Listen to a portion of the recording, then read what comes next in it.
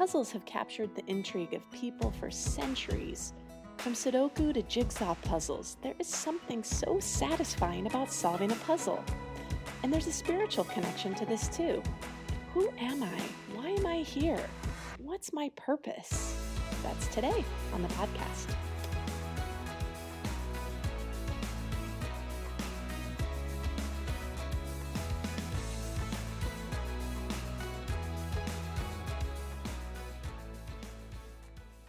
Hey, it's Marisa from the Tower Hill production team. Thank you so much for listening into our Tower Hill podcast.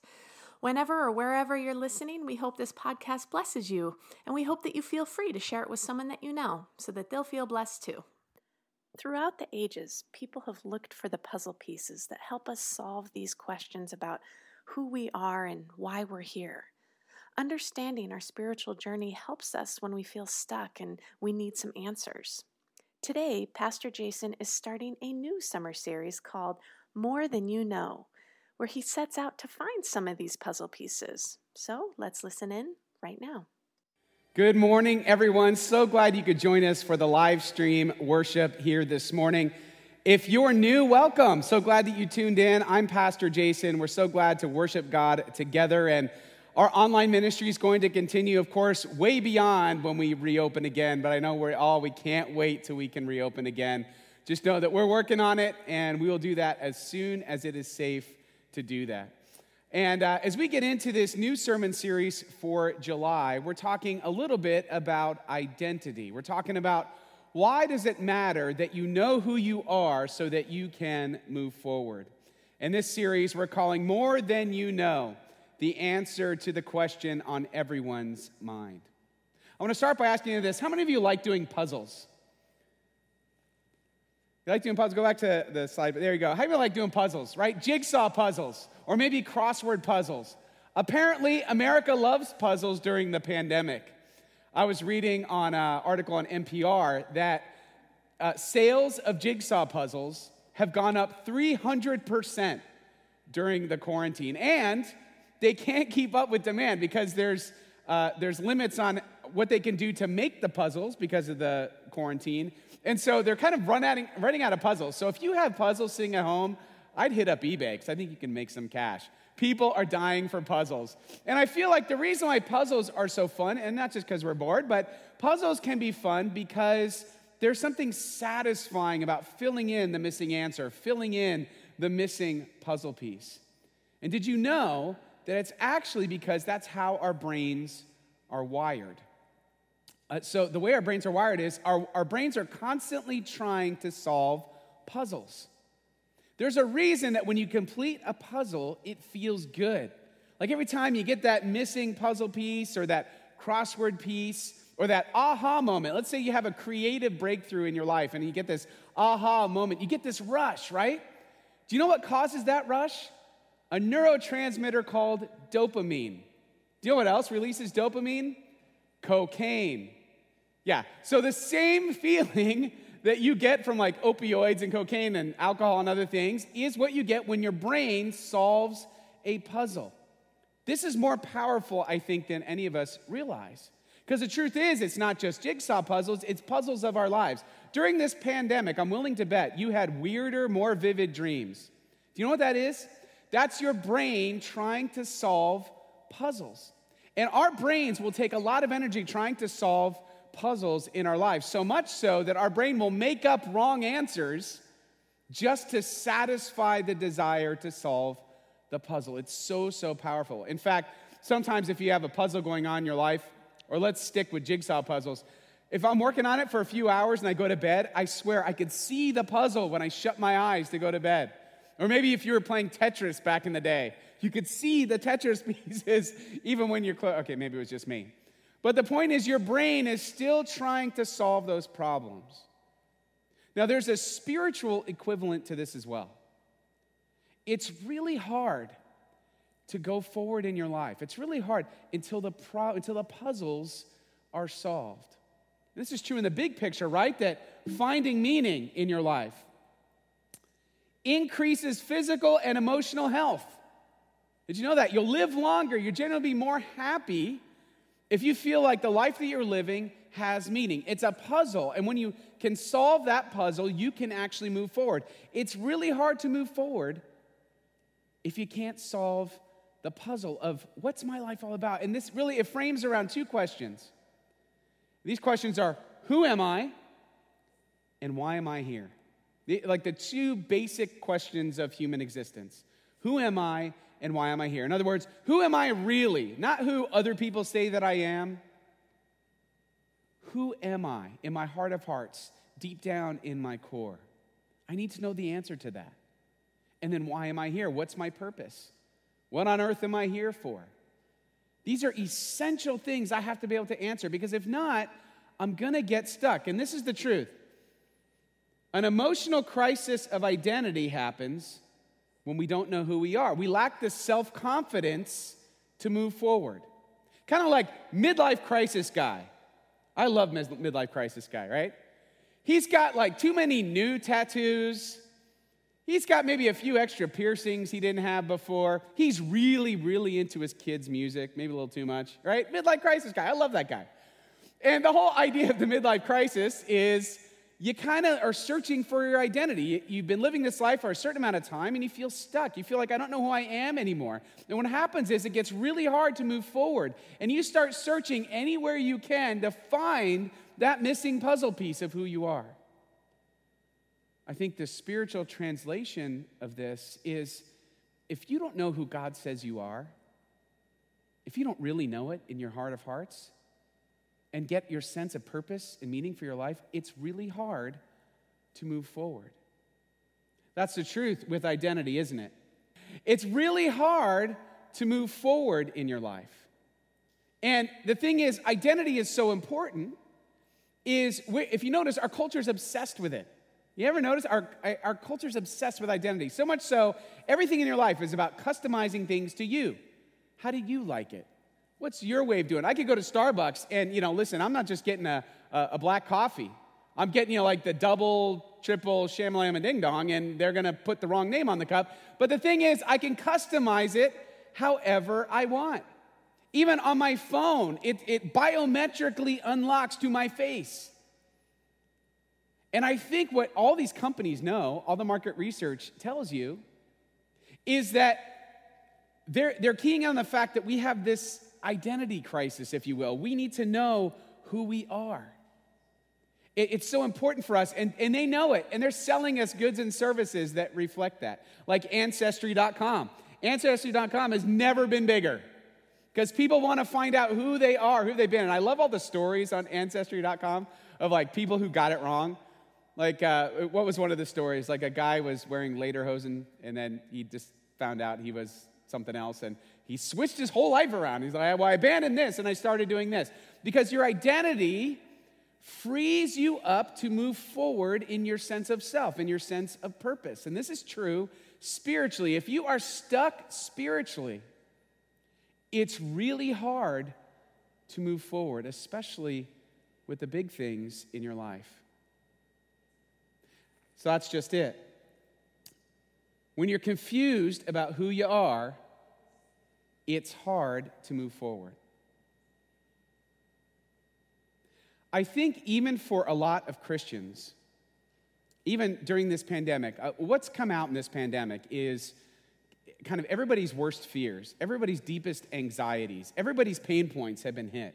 And what happens is you can easily forget who you are, who God says you are, and start searching around and not knowing, or trying to listen to what other people say you are. And what happens is you get stuck. It's really hard to move forward if you don't have that piece of the puzzle. And so, as we look at coming up on this scripture, so here, go back to that last slide. So it used to be your identity was formed with how you were raised. Usually when you're raised, like it used to be that by however you were born, determine your identity. Oh yeah, my parents own the deli, and when I get older, I'm going to own the deli too. Like that's how it works. And that was my whole sense of identity. But now it's a little bit different. Now identity is found in a little bit of different way, right? It's you are supposed to go out and discover your identity. Go ahead to the next slide. You're supposed to go out and discover your identity or construct your true identity. And this is positive and negative, right? The positive thing is you're not trapped by your heritage. You're not trapped by who your parents say you are, for example. There's something freeing in that. But there's also something very uprooting in that, too, in that you could go out in your life and experience like a perpetual midlife crisis, a perpetual crisis of identity where you never know who you really are, and it gets really, really hard, again, to move forward. It's like any college student will tell you. Like when I was in college, I remember, I had this faith experience going into my sophomore year, and I didn't know what I was going to major in. And I was stuck in that because I'm like, if I don't know what to major in, then I can't make my plans for after college. I can't think about what career I'm going to have. And until I made that first decision, I couldn't move forward. And spiritually, what happens is we get stuck. And it's impossible for us to move forward. Well, today, as we talk about this, we recognize that when you know who you are, your purpose becomes clear. And as we unpack the story of the church in Ephesus, they were experiencing an identity crisis. And this had to do with Jew and Gentile. So Jewish converts to Christianity and Gentile or Roman converts to Christianity, they were gathering in the same building, in the same house, in the same church, and saying like, how can we be together? We're not even the same, So, God's people, we are the chosen people of God, right? Our whole life has been about differentiating ourselves from all you heathens, right? We can't even have lunch with you because we have different rules. We have purity laws, dietary laws, and you don't even abide by those. How can you say that we could be the same? You're missing a step. We're the chosen people. You guys don't even know what you believe in. We have roots. You guys don't even know what your identity is. Whatever God pleases you in the moment is the one you follow. And it's a mixed match of all different ethnicities and languages and things because the Roman Empire conquered all these different peoples. And so when you read books like this, you read the letter of Paul to the Ephesians, and he talks about this, you can tell what the problem is in each church he's writing to. Remember, it's a two-way conversation. They're really stuck here. It's like, we're the chosen people, and then, we're the Romans, and, we came to Christ just like you. And there were some among the Jewish converts who said, no, you're missing a step. You have to become Jewish, and then you can become Christian. And Paul was trying to figure out a way to explain to them that that's not the case. That something happened so radical when Jesus went to the cross for us that it changed our whole understanding of what it means to be a child of God. It changed everything about our identity. That the missing puzzle piece was now available to everyone in the same way. So he's trying to come up with this way of explaining it, and he uses the language of adoption. This is Ephesians chapter 1, beginning with verse 3. Praise be to the God and Father of our Lord Jesus Christ, who has blessed us in the heavenly realms with every spiritual blessing in Christ. For he chose us in him before the creation of the world. Now that's really important, right? Before the creation of the world. So he's not saying this new thing that he's doing is plan B. This was like God's like, oops, right? Adam and Eve blew it like, oops, I guess that didn't work. No, he knew exactly how everything would go from the beginning of creation itself. Before the foundation of the world, he chose us to be in him, us people of faith, us, the royal we, all of us, Jews, Gentiles, everyone who would put their faith in Jesus. Chose in him before the creation of the world to be holy and blameless in his sight. In love, he predestined us for adoption to sonship through Jesus Christ in accordance with his pleasure and will, to the praise of his glorious grace which he has freely given us in the one he loves. In him we have redemption through his blood, the forgiveness of sins, in accordance with the riches of God's grace that he lavished on us. With all wisdom and understanding, he made known to us the mystery of his will, according to his good pleasure, which he purposed in Christ, to be put into effect when the times reach their fulfillment, to bring unity to all things in heaven and on earth under Christ. So what's he do? He uses this language of adoption, which is such a beautiful way of understanding our identity in Christ. It's not about who we were. It's about who we are. Your identity wasn't formed for you by previous generations, not in this way, not spiritually. Something changed, something radical changed, and the entire thing was reset by the blood of Jesus Christ. And adoption's a great way of understanding it. And I think for me, it means a lot because I was adopted. This is me about the age I was adopted. I was adopted at 15 years old, which is my daughter's age today. Happy birthday, Katie. 15 years old. And but my mom had remarried when I was 5. So for 10 years, I was living this kind of dual reality. I was living as, on paper, my name was Jason Alkire.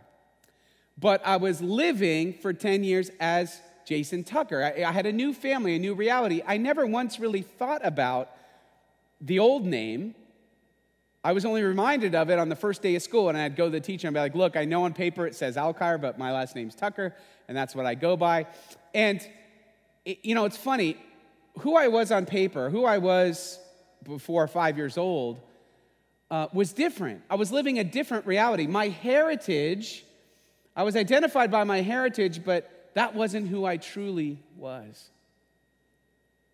And I think in a lot of ways it's the same with us, right? Our heritage is one thing, but who we truly are is defined by Jesus Christ. Who am I and why am I here is satisfied fully and finally in Jesus Christ. And what does that do? It sets me free to move forward. I have the sense of identity. I have the self-confidence to go forward in faith with the rest of my life. It opens up my life to the infinite possibilities of God. That's what it looks like to live in the freedom of the cross, the freedom of Jesus Christ, the very thing that changed my life forever. Adoption's a great way of looking at it because it's two things, right? It's a legal transaction. I was re-identified with a new name. I'm different in the eyes of the law. My Social Security card got changed. My birth certificate was changed. Legally, I'm different in the eyes of the law than I was before. Well, this is the same with God's law, right? Under God's law, without Jesus Christ, we are condemned. But now we've been changed. That's been radically turned on its head because of Jesus. And now I'm re-identified as a child of God. And the second thing, though, it's not just adoption's a legal transaction. That makes it seem really cold and impersonal. It's not just that, right? I wasn't adopted just because my family wanted to make it legal. I was adopted from a place of love. Adoption is a loving transaction where I was reaffirmed as being loved and loving in return. It was both legal and loving. This is the perfect description, as Paul realizes, of understanding who we are in Jesus Christ. And let me tell you more about adoption. I was 19 years old when that final puzzle piece was put into place. I call it my second adoption. When I came to faith in Jesus, I was at a place in my life where I was truly stuck. I didn't know who I was. I didn't know how to move forward. And I know this is particularly true of college students trying to figure out their lives. But I don't think it stays at just college students. I think if we're not careful, we can live the rest of our lives like midlife crisis guy, right? We're constantly searching, never finding. Around every corner, we think, that's going to be the missing piece. I'm going to get that better job. I'm going to buy that better house. I'm going to have that better relationship. I'm going to be in better physical health. And we think those things are finally going to satisfy us. And we realize they don't. And so we keep looking, keep searching. And it holds you back from being that person God created you to be. But when you're adopted in Jesus Christ, that puzzle piece comes together and you can see the picture. Your brain, your soul can stop working so hard figuring it out. And now you're free to move forward in confidence. I am who God says I am. I am his child forever. Because the truth is, when you know who you are, your purpose becomes clear. And I'm not just talking about maybe some time in your past when you said yes to Jesus. Or maybe here you're watching this now, you're like, I don't know if I ever did that. But maybe you feel like you have years ago, months ago, whenever that was ago, and you think, okay, well, what does that mean for me now? Well, I think every day is a new opportunity to say yes to who you are in Jesus Christ. To say, you know what? I'm noticing those old patterns coming back, those pre-adoption patterns, and I just need to say before God, no, that's not who I am anymore. Because people are going to try to re-identify you, aren't they? Your own mind will do it too. Remember, your mind wants to solve puzzles that'll even give you the wrong answer in order to do it. But if you remember who you are in Jesus, it changes the entire picture. When you know who you are, your purpose becomes clear. Romans 8:17 says this, now, if we are children, then we are heirs, heirs of God and co-heirs with Christ, if indeed we share in his sufferings, in order that we also may share in his glory. So you get it. So Jesus was the Son of God by birth. We all have become sons and daughters of God by rebirth, by adoption. And we share in the inheritance of our new family. What's that inheritance? Forever in relationship with God. Here's the problem, though. Knowing your identity is one thing, believing it's something else. I can ignore the truth of my identity pretty effectively. I cannot believe I am who God says I am, and it'll have the same result as if I didn't know it in the first place. So how do you exercise that muscle of reaffirming who you are in Jesus? I think it comes back to a foundational call that Jesus gives us when he says, follow me. Follow me. Today, what does that look like for you? To take a step. Say, all right, I'm going to follow you today. I think during this pandemic, and during most people's lives often, people ask, is God there? Does he really care? Oh yeah. He loves you deeply and completely. But he wants you to know it, and then he wants you to live it. Does God love me? Do I have a purpose for this earth? Does God really care? Yeah. More than you know.